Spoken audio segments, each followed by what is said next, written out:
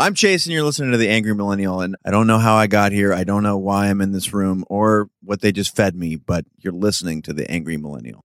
Thanks for tuning in, and welcome to The Angry Millennial Podcast with your host, Jose Rosado, and co-host, Stevie Chris, where we talk to creatives and entrepreneurs from all walks of life and passions about the creative lifestyle, the good, the bad, and the ugly. Be sure to check out our site, theangrymillennialshow.com, and sign up for our newsletter to be eligible for prizes and giveaways, as well as stay up to date with new shows and upcoming guests.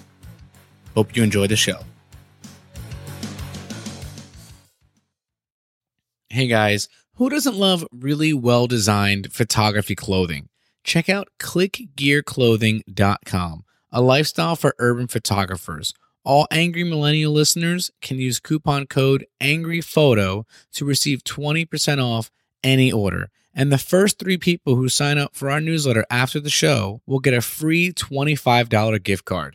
Now, guys, be sure to also check them out on Instagram at ClickGearClothingLTD.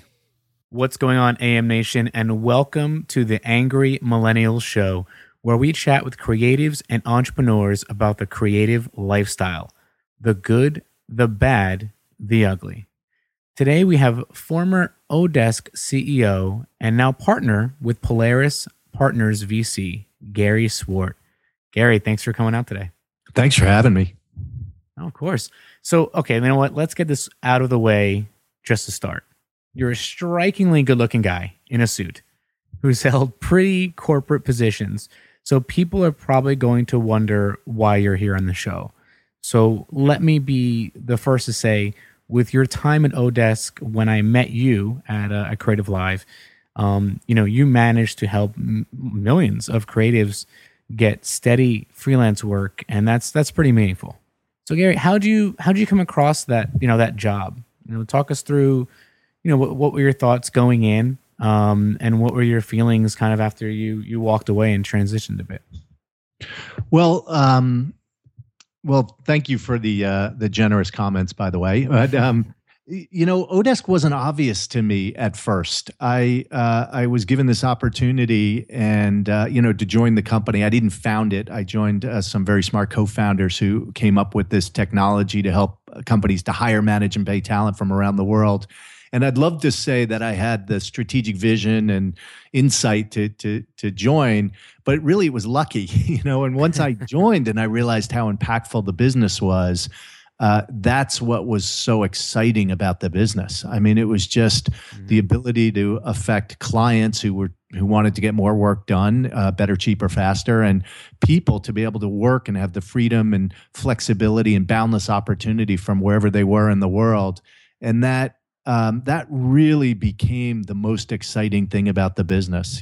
Hundreds, if not thousands, of comments every day from clients and workers who were just ecstatic.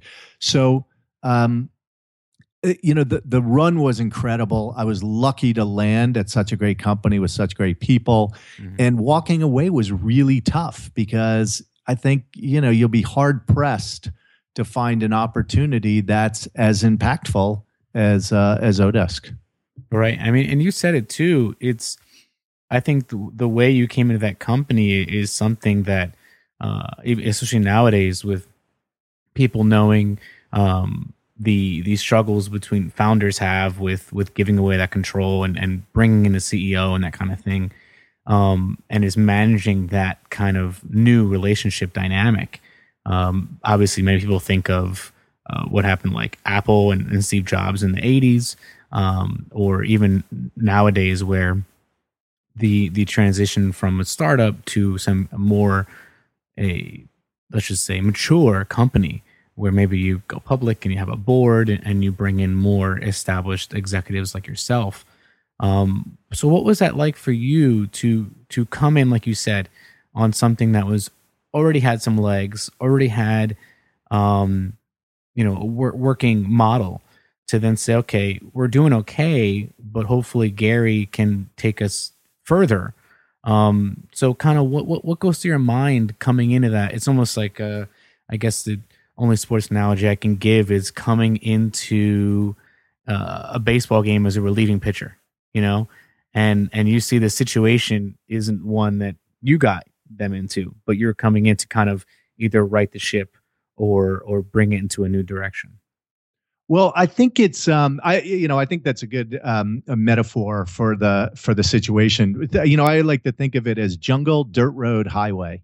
In the early stages of a company, you're in the jungle, and what do you need? Well, you need machetes and people that need to create a trail. And then once you have a trail and it starts to be traveled or well worn, then you need a Jeep, right? Because it's just faster and works better. And ultimately, you get onto the super highway, and the Jeep no longer works. You're better off with the Mercedes or Audi or whatever it is. And so I think you're being generous saying that Odesk was, if you think we were out of the jungle. I came in and we were very much in the jungle. The team was small. We were hacking vines. We need clarity as to where we were going and how we were going to get there. And I was excited for that task. It wasn't like I was coming in as the suit to get us on the highway. And I think it's really important to recognize, first of all, where the company is, and second, who you are and what it is that you're good at and what you want to do. And through this process, what I realized, I had been at a company that was acquired by IBM. Well, that's like the mega highway, right? That's the Autobahn. And what I realized in that process is that I'm just not a huge company guy.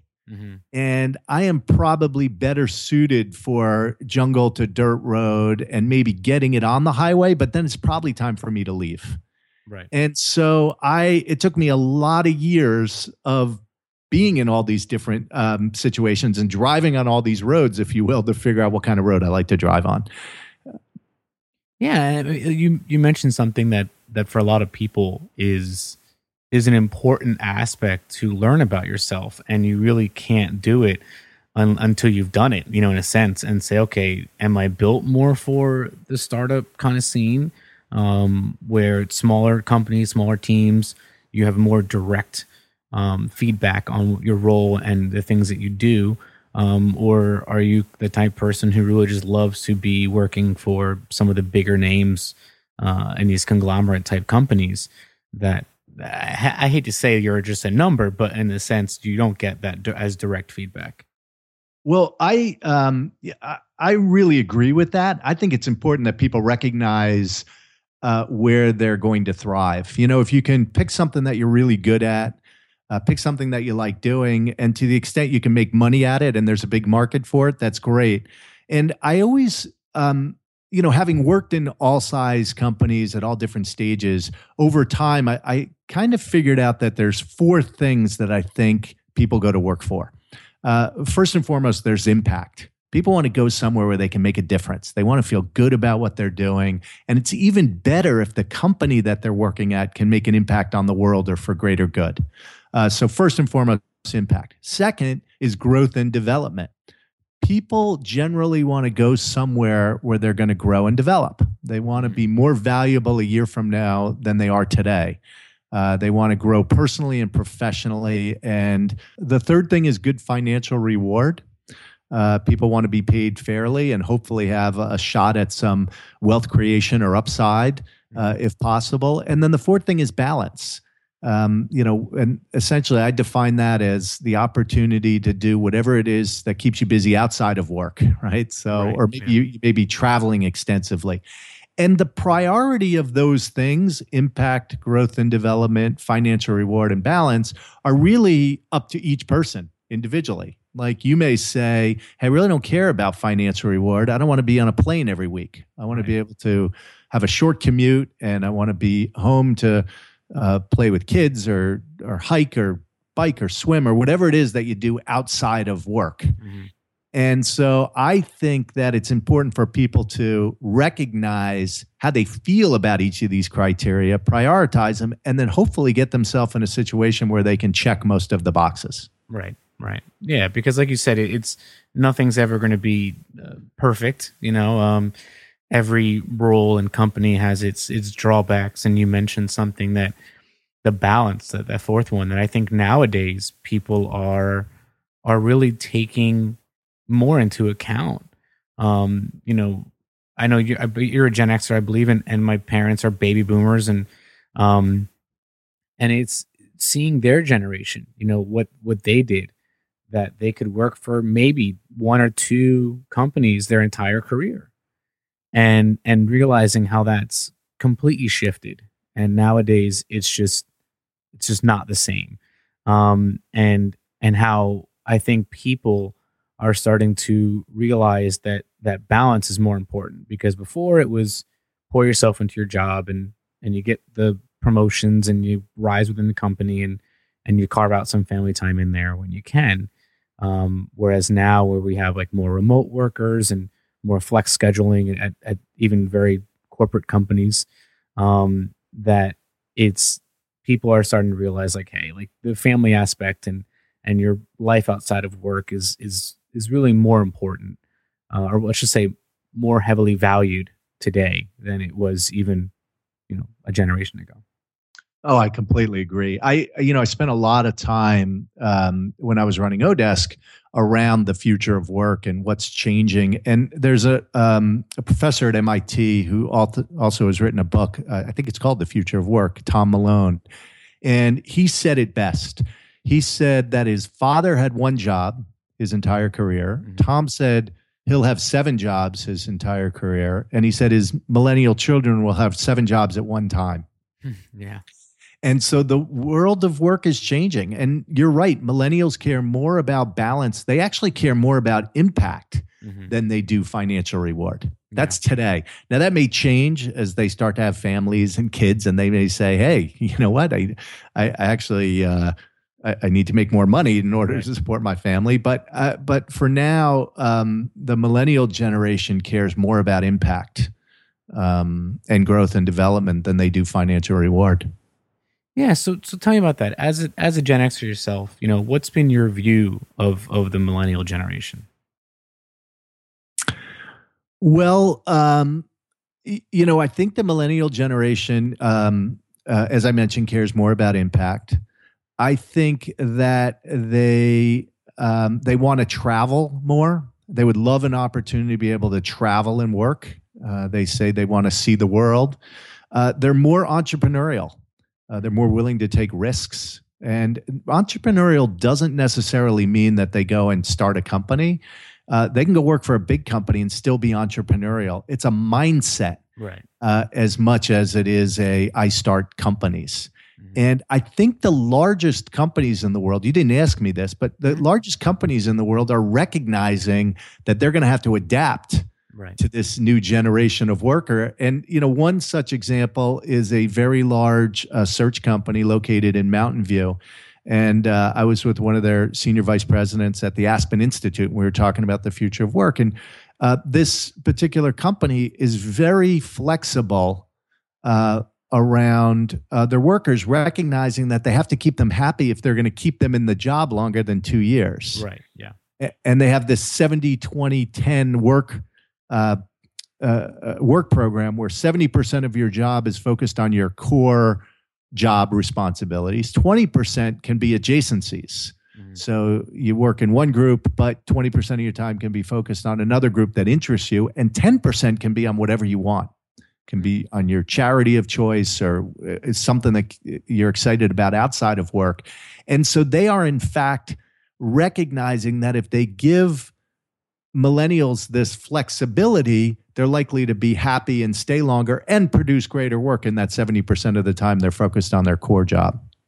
Right. No, and that's an interesting model. I mean, and to hear that is something that I've never heard, but at the same time, I think that is probably something that's going to be more regular. That even at the last company I was at, it's a publicly traded company. It's a rather large company. It's based out of Manhattan. And I worked remotely for the 4 years I was there. And everyone from the CEO to, interns only came to the office 2 days a week. And then the rest of their time they were working from home. And, we use things like Skype and Slack and email and actual, conference calls to keep in touch and everything like that.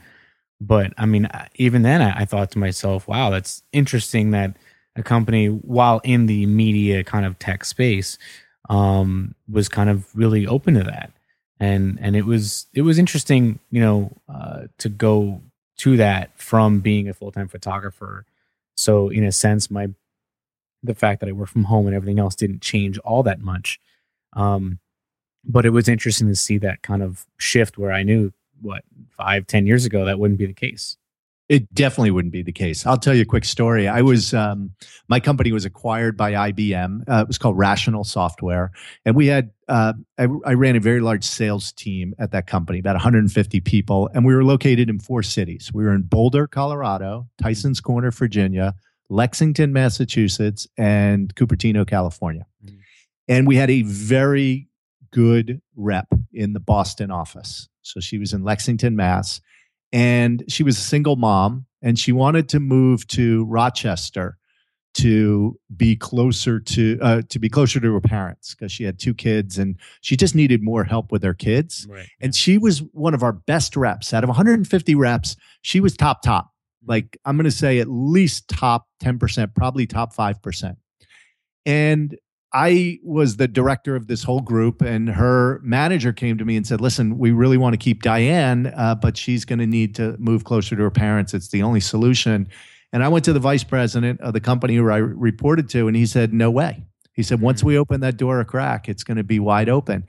And I remember struggling with it at the time, but that's just the way it was. It was like we didn't trust. We didn't have the systems in place. Right. He thought once we opened that door a crack, everybody would want to do it, and there would go the quality and our ability to execute. And today that's laughable. And I remember Diane, had a couple of cocktails at the sales meeting and she came to me and she says, hey, F you and the horse you rode in on, that I'm going to have to quit my job. And, she blamed me. And I look back now and I felt horrible about it at the time. But today that would be a sure, no problem. Yeah. Right. Like, a company would be crazy not to keep an top 5% employee who was producing well beyond quota, who was, had the work ethic. Didn't matter where she was sitting, she was going to be able to sell extremely well. So that was a dozen years ago. And, today the world's become much more flexible, more on demand, more transparent, more remote. And I think we're just tip of the iceberg of where we're going in the world of work. Yeah. I mean, and you said it's, I always, when I left and I got laid off in that company, when I was looking for work, I wanted to stay remote, and I was getting a lot of pushback from interviews and stuff like that, and I would kind of have this canned response, and at that point I knew I was pretty much not getting the job, so I would kind of make it my point to impose as much education and information as possible. So I'd say to them, listen, you think that, because someone's away, you can't monitor them and you can't gauge how hard they're working or what they're doing throughout the day. But you'd be surprised how much money you could be saving yourself and how much better off your employees would be. Because if you think about it, if I had an hour commute every day, that's 2 hours a day I'm not working, but I could be working. And especially in the beginning, you have this almost need. As, let's just say, you're the first person through the wall, right? And you're the first one working remote. That's a lot of pressure on you to think, okay, I'm going to do my job and then some, working from home, to make sure that they don't think that this was a mistake, that they think this is the right thing to do. And for a lot of people, unless the entire company's remote, full time, I mean, that feeling never goes away. Because you don't want to be ostracized and be the one person who no one really sees a lot and thinking that they're just, not cutting it. So I tell people all the time, think about all the space you'll save in your office. Think about, the bills, having less people there all the time, switching off days. Think about overall employee happiness, then helps your, their health benefits, for if you're paying for them to have, health benefits and that sort of thing. It's crazy, but again, like you said, the technology had to evolve to get to that point where it was even, possible. But at the same time, it's as much as it's trending and becoming more of a viable option, it's still not as prevalent as we would think.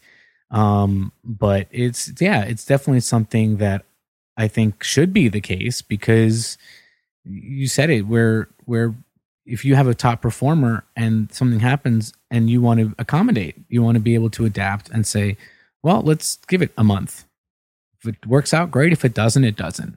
But back then, it just wasn't the case. Yeah. But you said something valuable, which is the communication and collaboration. You know, it's funny. I'm sitting in my office here in Palo Alto, California, and there's video monitors on a lot of the walls and the little, $100 cameras, and that has replaced the Cisco telepresence system from a dozen years ago. That was, I don't know, 50, 100 grand to put in, and now you can do it for less than $1,000, and we can communicate and collaborate as if we're in the same room. Right. I mean, it's just the technology has gotten so much better. And, another thing I think it's important to note is that not all jobs have to be remote. Right. Companies can dip their toe in the water and say, hey, we're going to try it with this and see how it works and expand from there. But the number of telecommuters has increased dramatically. It's more than doubled in the last 3 years. And even Odesk, we had 150 employees. We had about 450 full-time equivalent contractors. And to give our team the experience and empathy of working remotely, we had work from wherever Wednesdays. Nice. We started by saying work from home, but then we said, well, gee, we don't really care if you're home or we don't care where you are. Go to a coffee shop. Right. And even if productivity was a little bit less, the fact that people didn't have to commute, they didn't have to, they had to figure out how to be productive outside of the office. I think it gave us a better empathy and understanding of what remote workers go through. Mm-hmm. And then I think it enabled us to deliver a better service for our clients and workers around the world. So for us, it became cultural. And even if people went to the beach on Wednesdays and worked from a cafe or whatever, we still thought it was valuable for our culture. And you said it. I mean, if you're open to, like you said, doing almost like a mini case study, and saying, hey, listen, let's just try it out for one day a week.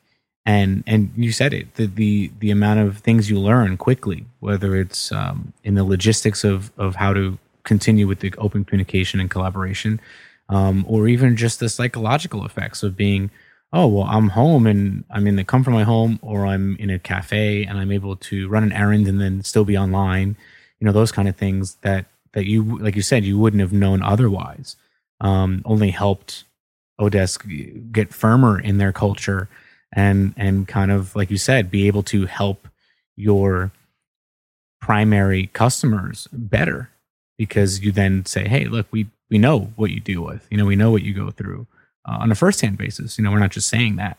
So that's really interesting. And speaking of case studies, I know there was one at the Harvard Business School about Odesk, right? Can you tell us a little bit about that? Yeah, HBS did a case study on Odesk. I actually just learned that they did one on Upwork as well. So post merger of Odesk and Elance. I haven't had a chance to read it yet, but the early case at Odesk was really fascinating because it was basically a strategy case. And the question was whether we should expand into larger customers. We should expand out into more categories. Think eBay going from Beanie Babies and Pez dispensers to Rolexes and then cars, or if we should expand more globally.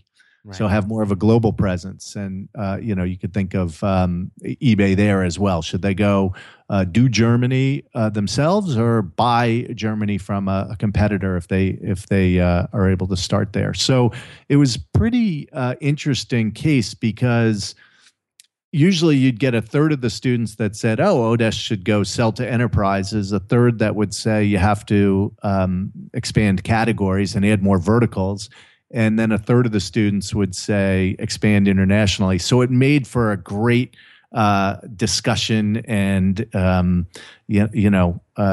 lot of great arguments and advocacy for all three cases. And so it was fascinating to be able to go back and participate in that. And as a matter of fact, I just participated this week, yesterday, remotely with students at Dartmouth. So there's a very professor cool. there who's still teaching the case, and I still go back and participate in the Harvard case once a year. But a professor at Dartmouth is now teaching it and asked me if I would join. And I love participating because the students are just so smart. It's, where were you 5 years ago when we were facing this strategic question, right? We could have used you then. Right. No, and that's interesting. And like you said, again, technology. I mean, come on, you probably did it like video conferencing or something like that. Yeah, I was in via Skype to the students in Hanover, New Hampshire. And you can be across the country in Silicon Valley, I'm assuming, and say, hey, look, let me impart some wisdom on you guys and answer questions and interact and be flexible in that sense. And that's pretty awesome. Yeah, it was really fun. So tell me, what's your interaction with creatives like now with your role at Polaris Partners? Well, I'm an investor in half a dozen companies and on the board of companies. And so, you have some minimal interaction helping those companies to operate.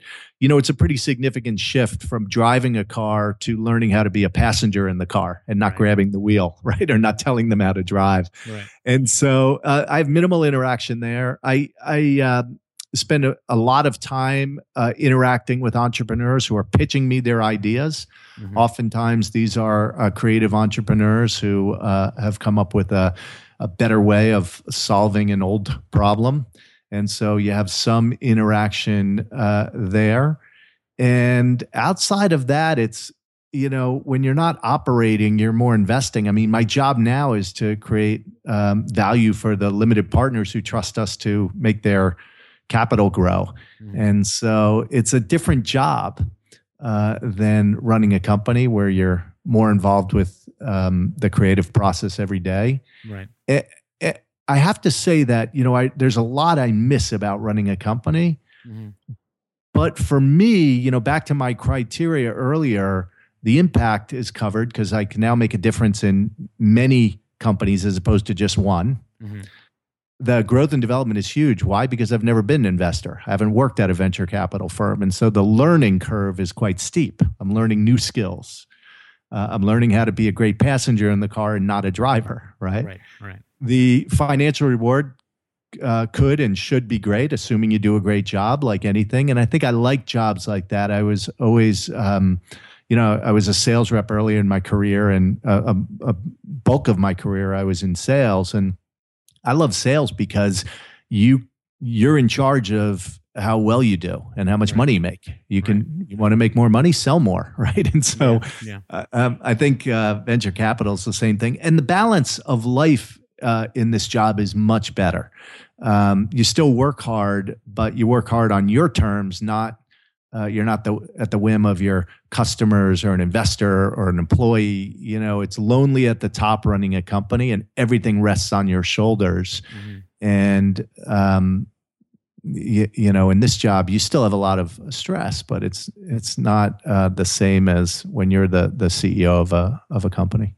Yeah, I mean, you said it. I can only imagine what that's like, and being at, like you said, lonely at the top, where you're seen as the person who's guiding the vision and the overall scope of the company, and riding the ship when things go wrong. But at the same time, when a company's that big, the channels and the amount of breakdowns within them that could make that kind of change really difficult is jarring.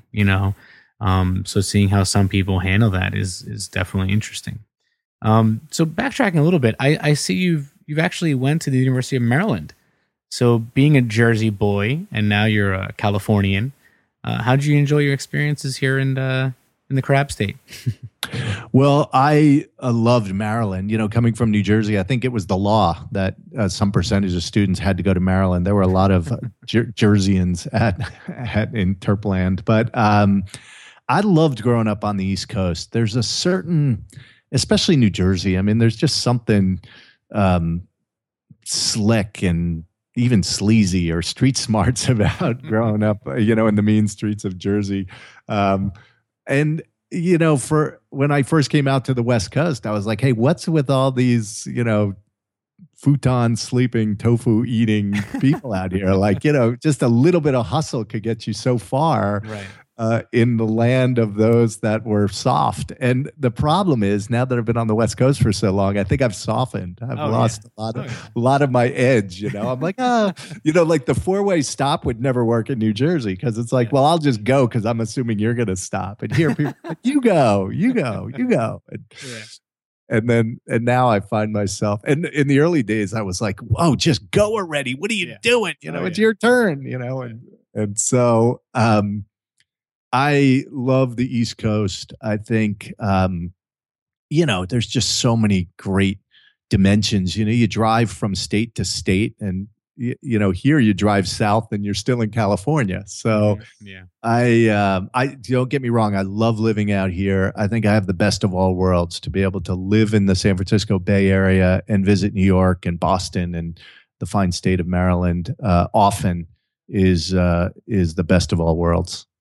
Yeah, I mean, and you mentioned the funny thing that I remember back in '08, I went to LA because I thought maybe that would be where I wanted to move.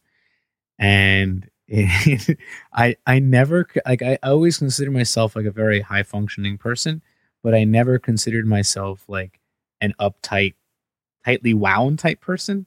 But when I went to LA, I mean, that's exactly, like you said, this is exactly what I felt like. Because I mean, I would hang out with someone and they'd tell me, "Oh, okay, I'm gonna, walk my dog and then I'll come by." And I'm like, "Okay, great." And in my mind, that means, maybe half an hour, at the most, because they live nearby. And 4 hours later, I call them and go, "So you coming?" Or, "Oh yeah, my roommate came by and we were just talking. Why? What's up?" I'm like, "Okay, I guess this is how they do things out here." I was under the impression that this would be a much more expedited process if you're coming over, and like you said, it was just the cultural difference. I did some work with some people in San Francisco, and I would tell them, "Oh, okay, well, I sent you the contract. Let me know when you can get it back to me." And a week would go by, and I'm pinging them again. "Hey, just listen, just wanted to make sure we get that all buttoned up before I come out there. Let me know how it goes." And they're like, "Oh yeah, we'll have it soon." I'm like, I feel like you could just do it now. and they quite simply said, "Well, we just do things a little bit slower over here."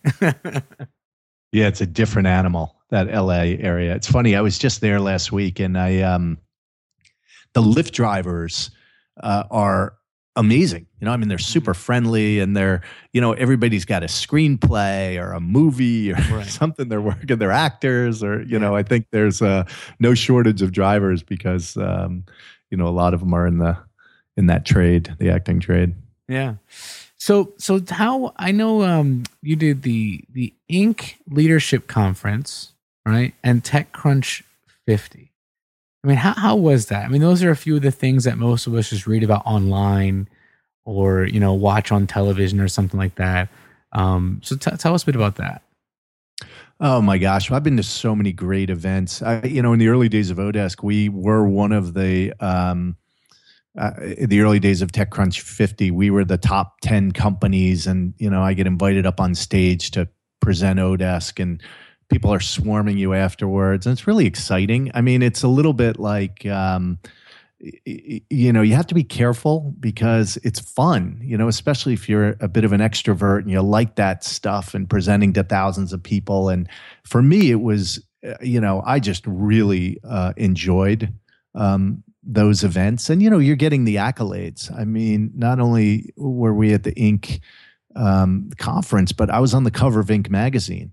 Oh, and, wow. That was just a really, I mean, you got to be careful, you have friends calling you from all over the world saying, "Hey, we see on the cover of the magazine here." And so it's just, really exciting. And I think you have to be careful that doesn't go to your head. I just have a lot of admiration and respect for some of these guys who, have that recognition and deal with it well. But the events themselves are incredibly great for networking, for just the PR value for your company. right? Right. Yeah. To get that recognition. I mean, that's free branding, positioning, and messaging for your company. And we would get thousands of customers from these media placements. So the conferences are great. I think they're great if you make the most out of them. If you go with the purpose of saying, I'm going to meet as many people, I'm going to promote my business. For us, it was always about recognition for our company, right? Like recognition for me as a thought leader was really so we could drive more customers to our brand.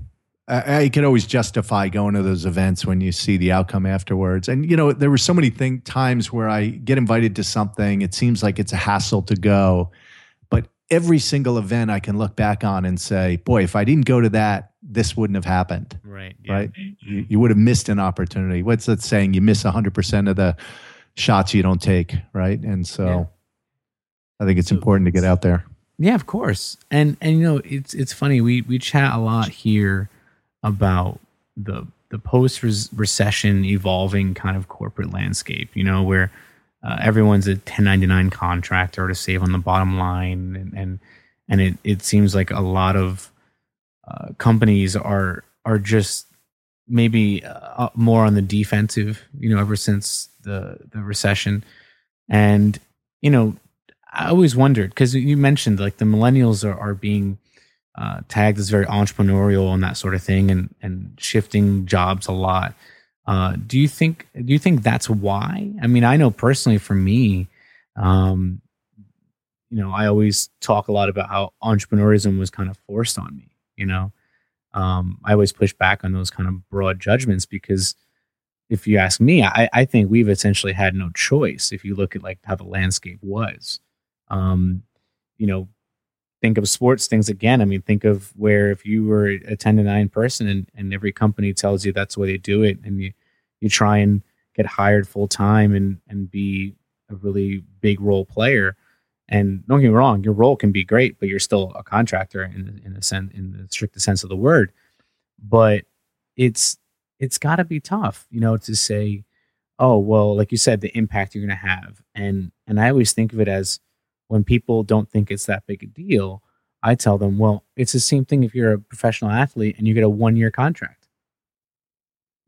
Like you can't help but have that kind of weigh in on you a little bit and say, well, where's the trust and the follow up to say, hey, look, let's do a 5-year deal or a 7-year deal, and how that might affect your performance, as opposed to being a single person just having a 1-year contract. Yeah, it's interesting. I think a lot of the companies are driving it. It's a little bit of a chicken and egg. You could say, well, is it driven by the companies that are trying to save money, or is it driven by the people that want more flexibility? And it's not for everybody. There's certain people that will take a job or stay in a job that they don't like because they want the guaranteed paycheck. Right. And so we did a study a couple of years ago at Odesk, and we went out and interviewed our clients and our workers. And I was astonished to learn that 70% of the people we surveyed, and the N on this was thousands, so the sample size was big enough to be significant. Right. More than 70% of people said they're likely to quit their job in the next 2 years. Wow. So what does that tell you? Well, that tells you that these people aren't happy in their jobs. They're working at these companies, and the company owns their soul, but they don't own their hearts and minds. So they're likely not getting their best work. These are people that have other aspirations. They're in jobs that they don't love. So you could say, well, companies are smart because they want to save money. They're going to go 1099 workers. The government doesn't like this, by the way. They want to protect workers, and they should, right? We want people to be paid fairly and economically, whether they're 1099 or W-2s. But part of it, I think, is driven by the people who want more freedom and flexibility. I'll give you one quick story. So at Odesk, there was a woman. We would often have clients or contractors come in and talk to us about their experiences. And there was a woman from LA, and she had a full-time job in LA. She had cancer. She got cancer, and she wanted to keep working, but she couldn't because of chemo and the like, and commute and. So she quit her job. Fortunately, she was cured. She went back to her company and said, okay, I'm ready to come back to work. And they said, I'm sorry, we can't hire you back. So she's devastated. She can't find a job. She's been out of the workforce for 2 years. She starts working on Odesk. And she started at a low hourly rate. She was a writer, and she started with 1 or 2 clients, and I'm going to say less than $20 an hour. I don't remember the exact numbers, but let's assume less than $20 an hour. Right. And within a few months, she was making $45 an hour because her client said, wow, you're the real deal. We need to pay you more to keep you happy. Within 6 months, she had 5 clients on Odesk. They were 5 different clients. Yeah. So now her work was more varied and interesting because rather than working for one client all the time, writing the same kind of content, she's now working for 5 different clients on a weekly basis, and she could vary her content. It's more exciting. It's more impact. It's more growth. And her clients loved her. They all tried to hire her full time. And she said, I'll never go back to full time again. And the beauty of her situation was she said, I never have to sit on the 405 freeway in traffic ever again. I can drop my kids off at school. I can go to yoga. I can work whenever I want. I'm making a better wage than I was before. Yes, I don't have benefits, but fortunately she was covered through her husband. And so for her, it's greater freedom, greater flexibility, still good financial reward. It was everything that she wanted. And one of the most interesting things she said was, I'm not beholden to one person who can fire me on a whim. Like I can fire one of my 5 clients and get another client tomorrow because I'm that good and I'm qualified. I think the stressful part about that situation for a lot of people is when all of your eggs are in one basket. Like the pro athlete, if I hurt my knee, I'm out of a contract. Yeah. And if the stressful part, I think, is in the gig economy is constantly looking for a gig. If you're constantly looking for a job, I think that's the stressful part, right? If you have multiple clients and the work is good and you're making an impact and all of your eggs aren't in that one basket, I think that's the good part. Right? It's looking for clients. It's wondering where is your next paycheck going to come from. That's a stressful part about the gig or the 1099 economy. Yeah, I mean, you said it. It's something that, for me personally, it was the same thing where when I worked full time, pretty much for this company, I had the frustrations of, okay, what can I do to continue here but still make an impact and still be happy? So I started, doing photography again, and then I started teaching photography. And I think at that point, there was that strain, right, where they looked at it like, oh, he's not invested. When the reality was, they were always my top priority. However, I think it was a bit of, they didn't like the turning the tables, if you will, where, oh, okay, if you're telling me I'm 1099 and I cannot be a W-2 and I won't be considered for full time, that's fine. Well, then I'm going to start treating you like a 1099 client and not a company I work for. And it was really just, it was always my priority. But I just said, you know what, I want to be more happy outside of this. So I started teaching at night and let them know that I would, some days I would have to cut out half an hour early to go over to the school and teach. And that was around that time, it was the part of the company where it was tough and they were doing layoffs and stuff. And it was just, I kind of was like, okay, I could see that happening. Yeah. The most forward-thinking and innovative companies are going to recognize this, right? That's what we were talking about earlier, that 70-20-10. This situation would have been encouraged at some companies, right? Yeah. So speaking of that, tell me, what was the biggest risk you've taken in your career? Oh my gosh. Well, there's been a bunch. I mean, going to Odesk was super risky. Probably my company, Rational Software, was acquired by IBM. Mm-hmm. And I had a very cushy job at Big Blue. It's amazing. They really take care of people from a balance standpoint. I like to say that I had 2 important metrics, 9 and 5. And even they weren't that important, right? But Right. so there was very little impact and growth and development. I really wasn't thrilled after almost 2 years at IBM, and I walked away from a big job and great salary, and went to a little startup called Intellibank. And that was just really risky. I didn't realize how risky until I had been at Intellibank for 90 days. And I realized that my benefits weren't as good. Travel wise, at IBM, you always fly business class and never rent less than a Volvo at Hertz. I mean, you really get taken care of. And now I was at this startup, and it was, it wasn't quite ramen noodle, but definitely wasn't flying business class. Right. And that was a really risky move. Now, in retrospect, it was absolutely necessary, right? I had to go back to the jungle from the superhighway in order to get back to the highway. You know what I mean? Right, I just learned so much. If I had stayed at Big Blue, I would have had a fine career, but it would have required me to change my aspirations instead of my environment, and I just wasn't comfortable doing that. And, my biggest my biggest regret out of my career was I had an opportunity to leave Rational Software early on. The company I was working at, Pure Atria, was acquired by Rational. And Rational gave me a big job and national responsibility and a seat at the table, I like to say.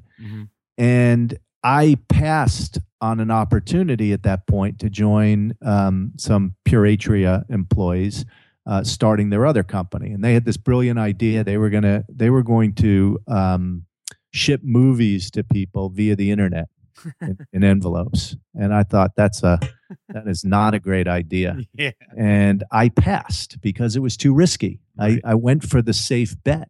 Right. And that was the opportunity to be employee number 3 at a little company called Netflix.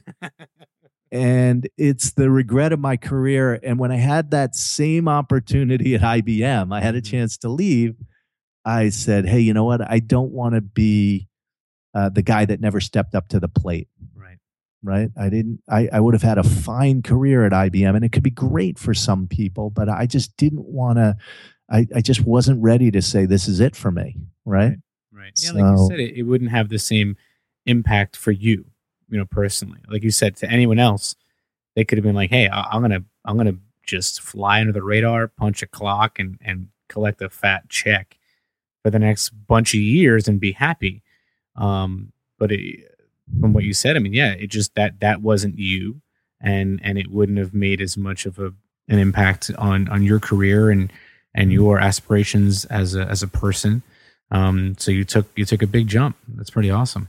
And it was really risky, right? I mean, I went from the comfort of IBM with great benefits and great salary and lots of perks.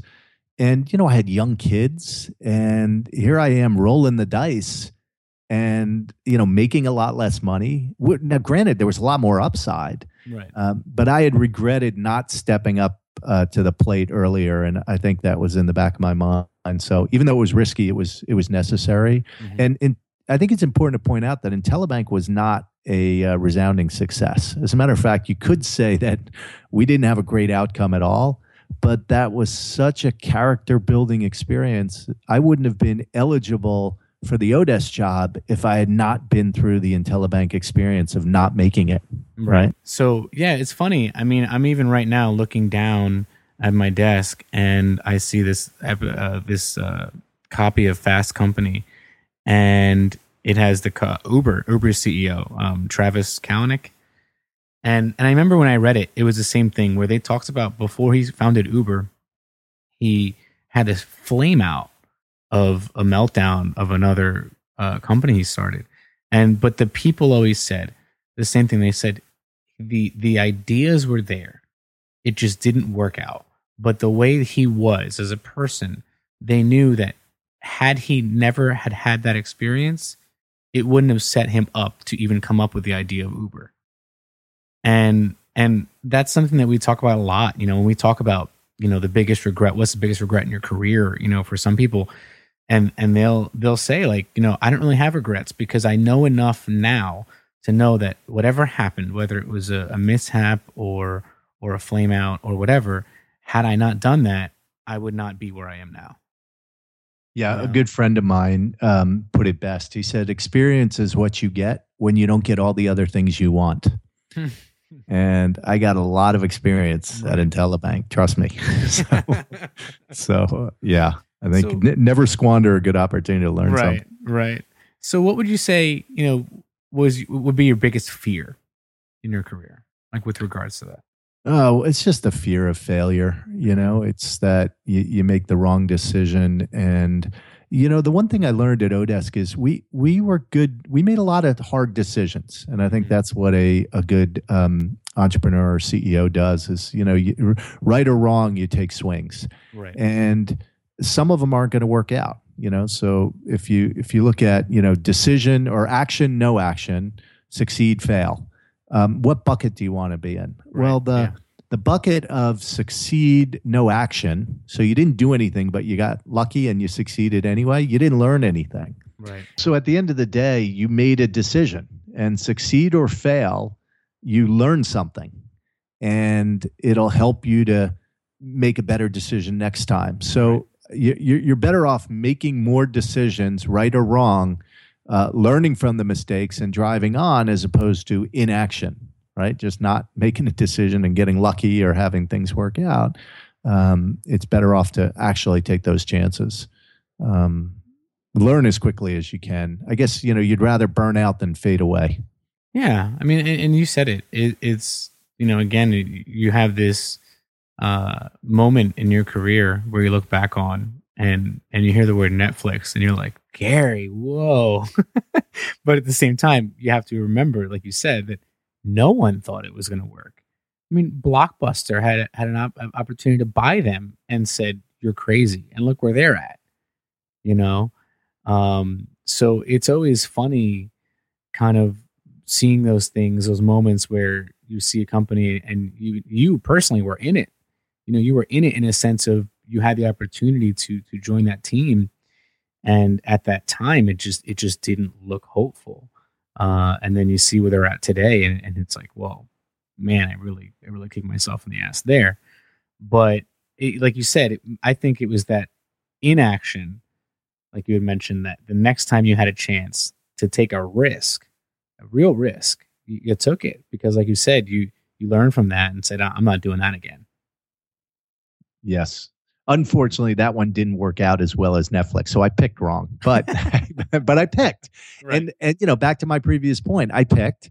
It wasn't successful, but at the end of the day, I'm so much better off now than if I had stayed at the big company where I wasn't well suited or happy for the long run. So it's a perfect example of actually taking a shot. And even though the first one didn't work out, the second one did. Yeah. No, for sure. So we're going to go real deep. Last one here. Name your most meaningful moment in your career. Oh my gosh.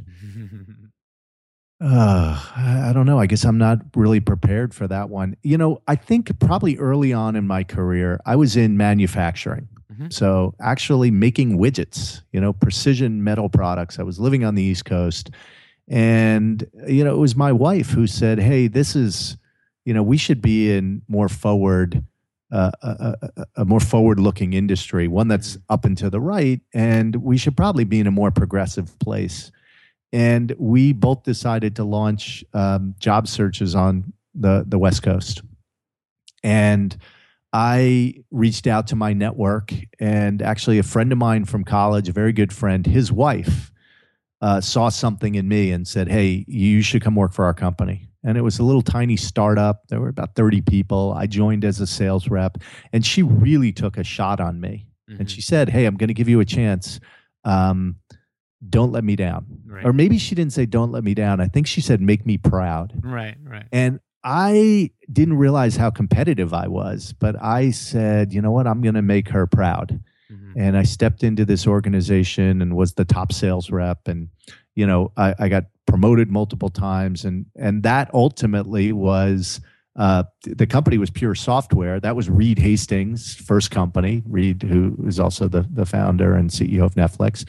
And so I think the fact that I took this risk and got out of a cushy manufacturing job, which wasn't going to be a long-term success. It was good at the time. Tactically, it was great. I owned a house in New Jersey. We had a beach house. Things were great, but I rolled the dice and packed everything up and moved to the West Coast. And it was a really risky move.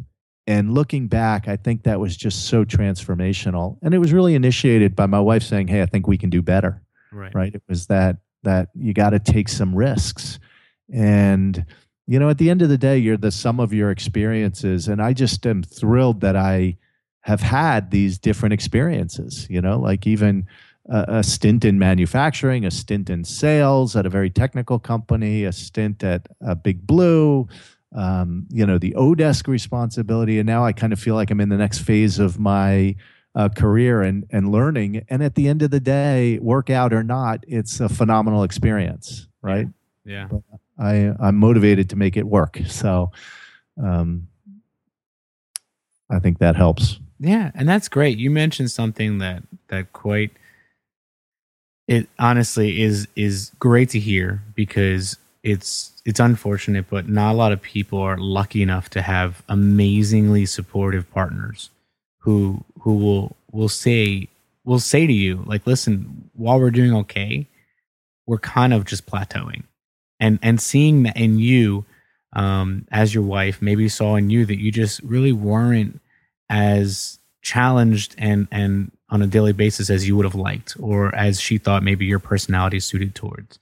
And you guys both took a big swing to completely uproot your whole lives and move across the country.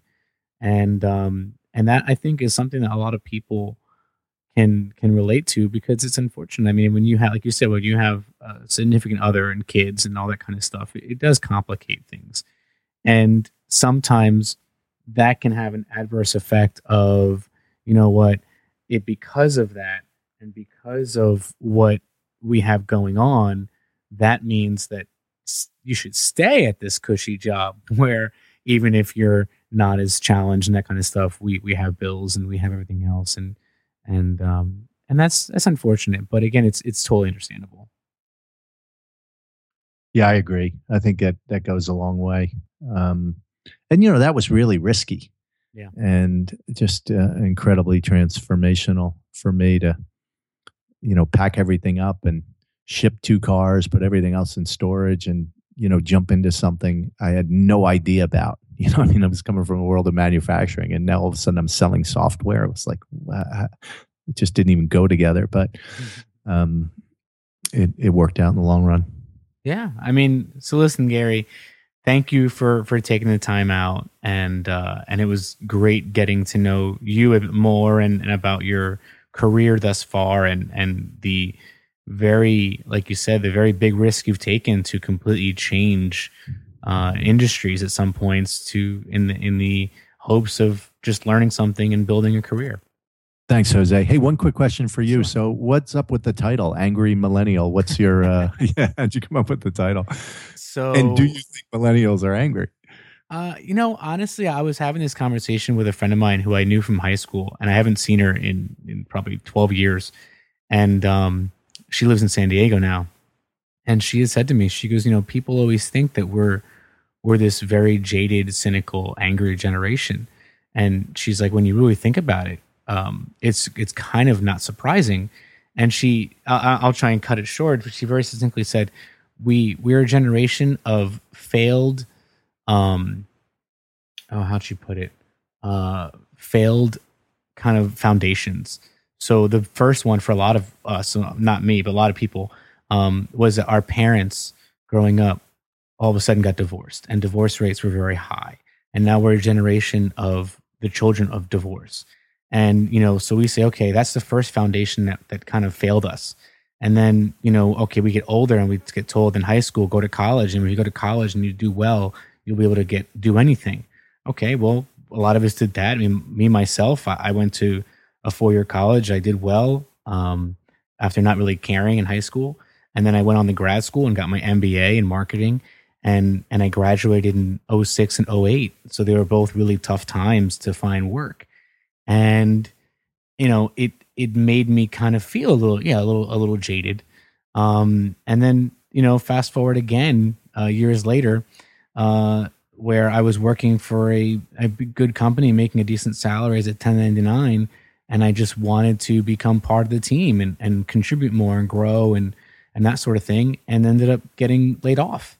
And at this point now, I was with a girlfriend, and I had moved to a new state, and we have 2 young kids together. And it was, I couldn't find work for 7 months.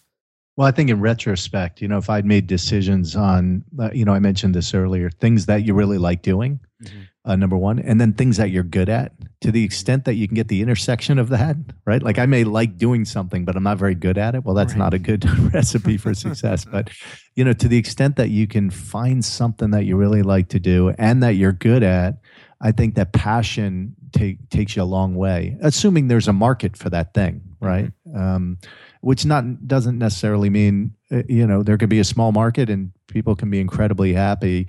Having the benefit of wisdom of all these years, I think that the millennial generation isn't afraid to follow their passion. And I think only good things can come of that, right? Yeah. It's this ability to, thrive at something you like doing. That's really important in life, I think. Yeah. And I can say as a Gen Xer, you definitely showed some very millennial tendencies in your decisions over the years. So it's pretty interesting. Good to know. Well, Gary, last but not least, where can people kind of check out your work and learn more about what you do? Oh, so let's see. So I'm a partner at Polaris Partners, a venture capital firm located in Boston. Probably the best way to follow me is on LinkedIn. Gary Swart on LinkedIn. I do some writing there and blogging about some of the lessons learned through lots of mistakes made in my career. And that's probably the best way to connect and follow my work. Okay, great. And so we always end the show with this one last question where we say, who's someone that you'd like to hear us talk to on the show? Well, I've mentioned him a couple times today. Reed Hastings is fascinating, the CEO of Netflix. I had the opportunity to work with him for a few years early in my career. I think he's a brilliant guy and somebody it'd be great to chat with if you can. Yeah, we'll be taking some swings. Awesome, Jose. Well, thanks for having me today. It was a real pleasure chatting with you, and I look forward to connecting again soon. Definitely, Gary. Definitely. Thank you again. Okay. Cheers. Bye. Take care.